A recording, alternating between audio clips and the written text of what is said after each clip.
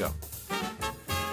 For over a century, the United States has had a complex relationship with Haiti, the poorest country in the Western Hemisphere.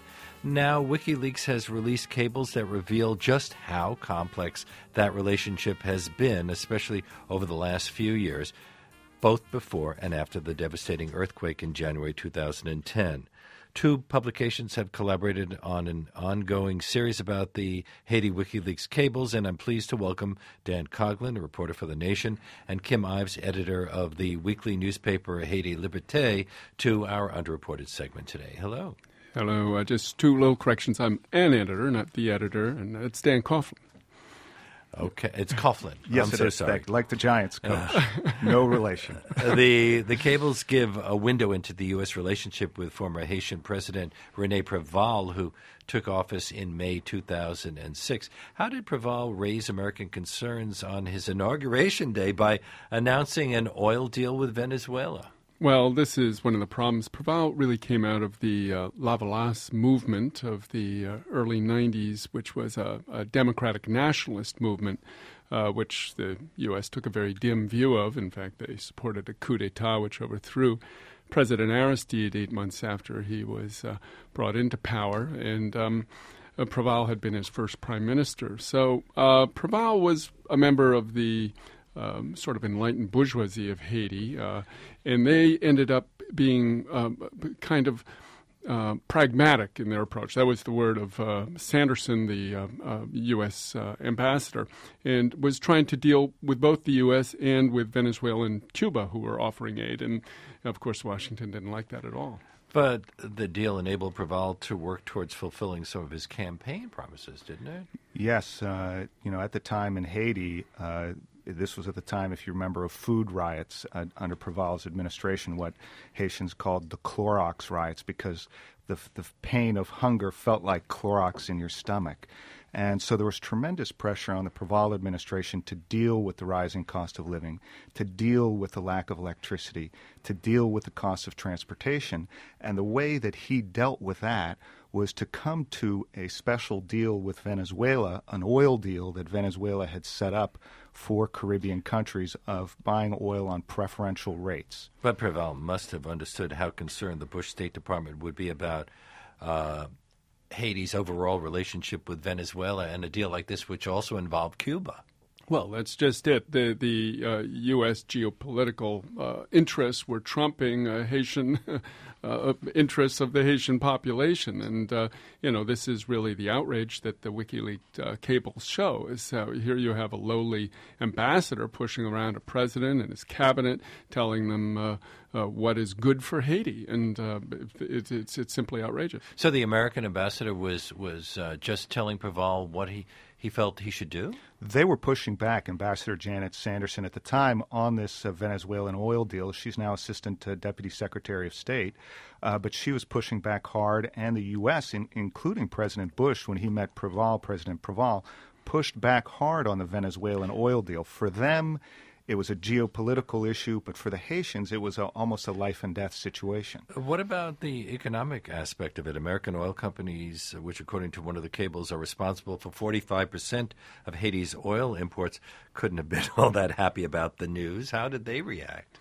Well, yeah, I think Dan. Yeah, ExxonMobil and Chevron had about 50% of the market, and that market share was going to be wiped out by essentially a state-run oil distribution system with this deal with Venezuela. So, yes, they were very opposed to this deal and worked hard behind the scenes with the U.S. Embassy to try to scuttle the Venezuelan oil deal with Haiti that would provide a constant supply of oil in a very volatile oil market, and that would give Haiti a level of energy independence that it hadn't had before. Did they just want to get rid of the Venezuelan side, or did they just want a piece of the action? No, I think they had their own sort of monopoly, really, coming into the country. And here were the Venezuelans coming, offering a deal which threatened that monopoly. So they essentially had a problem not just in Haiti, but even more globally with the Venezuelans, because Chevron in particular had been doing business with Venezuela for quite some time, and they were very unhappy with Petrocaribe. Well, knowing how the U.S. had reacted to the Venezuela oil deal, the shipment of which was still being negotiated, Preval then negotiated a three-party aid package with Venezuela and Cuba. What kind of aid was Haiti going to get out of that deal? Well, one of the key parts of that deal was building power plants.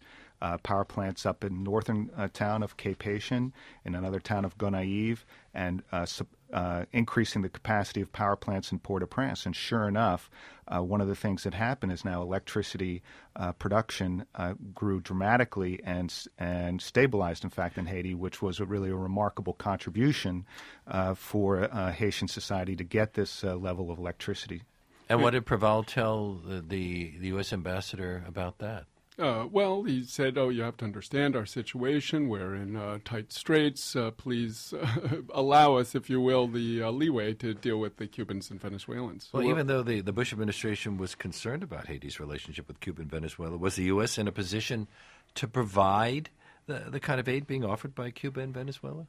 Well, certainly the United States is but they got wars and stuff that they're leading around the globe, so all the resources are going into that rather than healthcare in the U.S. or Haiti or wherever.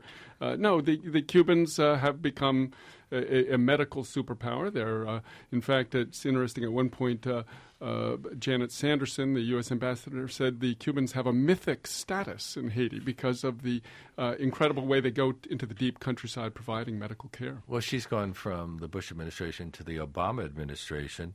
Do you think that the response, all of the things that we've gotten from these cables, would have been any different if President Obama had been in the White House at the time? Well, it seems the policies are pretty much the same, Obama or Bush. Yes, maybe not just Haiti. There's an old saying, U.S. administrations change, but U.S. interests don't. And that is what is shocking, really, about these WikiLeaks cable made available to Haiti Liberté that thenation.com is partnering with, is you see behind the scenes this extraordinary bureaucracy at work, blocking an oil deal with Venezuela, manipulating an election, trying to stop a minimum wage increase, working on earthquake issues that may not be necessarily in the best interests of the Haitian people. So it's a phenomenal curtain raiser, really, on international politics, local political issues in Haiti, as well as what's happening at the UN or in Caracas or Beijing or Taipei. Haiti is seen as it's an incredible little microcosm of world politics, of historical forces, all crossroads leading through Port-au-Prince. But it sounds to me like the Cold War is still going on, at least as far as Haiti is concerned. Yeah, whether now the Cold War is between the northern Western Hemisphere and the southern Western Hemisphere. That is, their big bugaboos are really now Caracas, Bolivia, Havana, and this growing pink tide, if you will, in Latin America. My guests are Kim-Ives, an editor of Haiti Liberté, and dan-coughlin, a reporter for The Nation. We're talking about the WikiLeaks cables on Haiti for today's Underreported, and you can find links to their series on our show page at wnyc.org. Well, through this, President Preval tried to convince the Americans that he was a real partner. Was the United States government buying that? No. Well, yes and no. They must have realized that he was trying to do something for his country, and he was in a desperate situation. Well, it's interesting. In the cables, you really see Sanderson, it's mostly during her tenure, really rationalizing for Preval, sort of saying, well, he's a difficult character, he's got nationalist tendencies, this and that, but at the same time, he's a player, he's a neoliberal advocate, he believes in neoliberalism, he is no part of Chavez's revolutionary agenda, and so forth. So you can see her trying to balance, almost trying to justify for Preval, but at the end of the day, when they had a very pro-U.S. Candidate come along, they were ready to shove Preval aside and put him in power, as it just happened this March. In the end, he did get those oil shipments from Venezuela. So had Preval found an effective way to get what he felt he needed for his country? Yes, it appears that way. It's a David and Goliath story where the small country facing off against the giant country actually won something. It was a remarkable story, and it's all in these WikiLeaks. And just echoing what Kim said, they have a phrase in Haiti called marronnage, and it's a term where you pretend to go along with something, but in fact you do the opposite. And so what you see in these cables is extraordinary. Proval and his officials are always claiming they're doing something else with Venezuela or Cuba. Oh, it's not real. We're not really doing anything. It's just for practical purposes. But in reality, they're doing quite the opposite. And so it's a phenomenal sketch of how the weak deal with the powerful. Earlier this month, you reported on how the United States and the international community viewed the Haitian elections, which were originally scheduled for the end of February 2010, but then postponed because of the earthquake in January 2010. Why were there already concerns about the elections before the earthquake? Well, the fact was that the largest party in Haiti, the Lavalasse family party of former President Jean-Bertrand Aristide, was disqualified from these on totally ridiculous grounds. Aristide even went on the radio saying, let my party be part of it, but they said, well, he hadn't signed the papers and a whole rigmarole. So from the start, and that's what the piece we did 2 weeks ago showed, the international community led by the U.S. in Haiti knew that this was going to be a problem, that the people were going to maybe reject the election for that reason. But they said, well, we got to go ahead with it because we've invested too much. That was the quote they had. Well, it's not just the United States. The United Nations got involved, didn't it? Yeah. Yes, it was, in fact, the whole international, what is loosely referred to as the international community, the EU, the UN, Spain, Brazil, Canada, Washington, and these countries comprise the biggest donors to Haiti. Remember, the Haitian government gets 65% of its budget from these countries.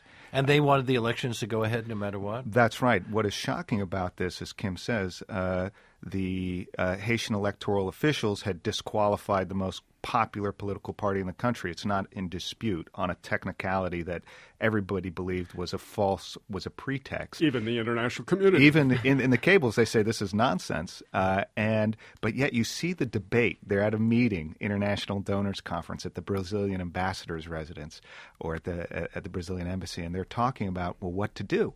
And ultimately, they cynically say, well, we have too much invested. We need to move forward, even though it's a completely fraudulent election. Because the fact is they have to keep a facade, a democratic facade on this country, which is militarily occupied, the only one in the Western Hemisphere. Do we know where these cables come from? Who released them? Because you can't blame this on some guy who's working in the U.S. military, can you? Well, there's no. I mean, that's the whole point that they've made about Bradley Manning. They're accusing him, but there's nothing to say that he actually did it.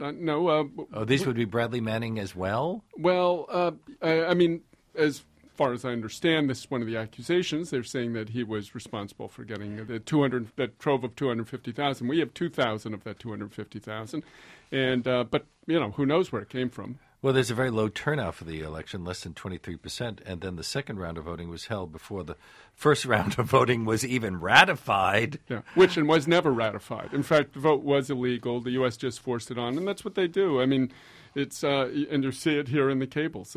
So often there are these illegal realities in Haiti. I mean, the occupation of the country is illegal according to the Haitian Constitution and international law, as was the election, but they rammed it through anyway.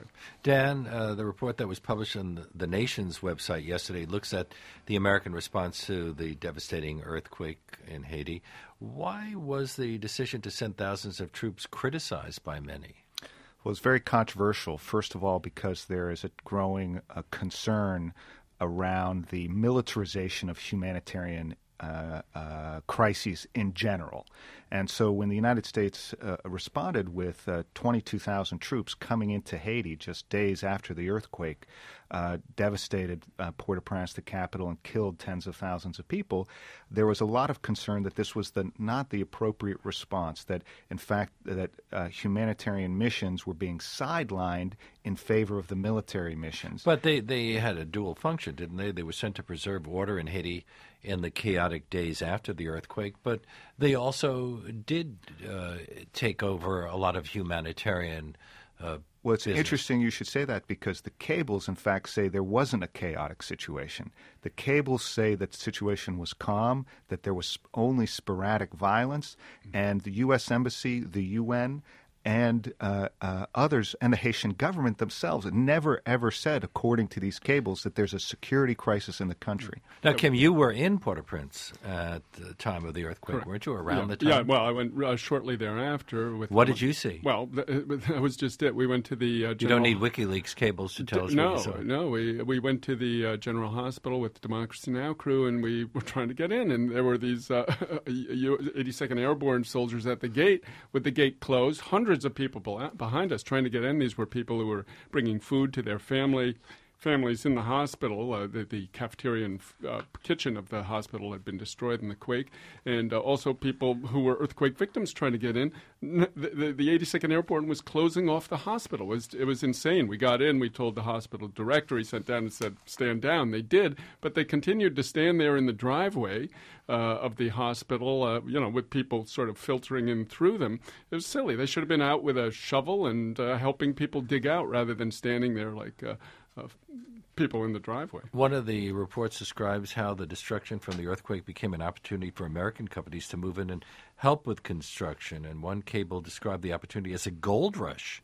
What kinds of contracts are we talking about, especially in the light of the fact that another part of the series describes the controversy surrounding a wage hike that was proposed in June 2009. And people are going to have their wages raised to 62 cents an hour, which just seemed like too much. So the contradictions are incredible. There, the Ambassador Merton, is writing just shortly after the earthquake that there's a gold rush at U.S. companies, and he's referring to General Wesley Clark, former NATO general.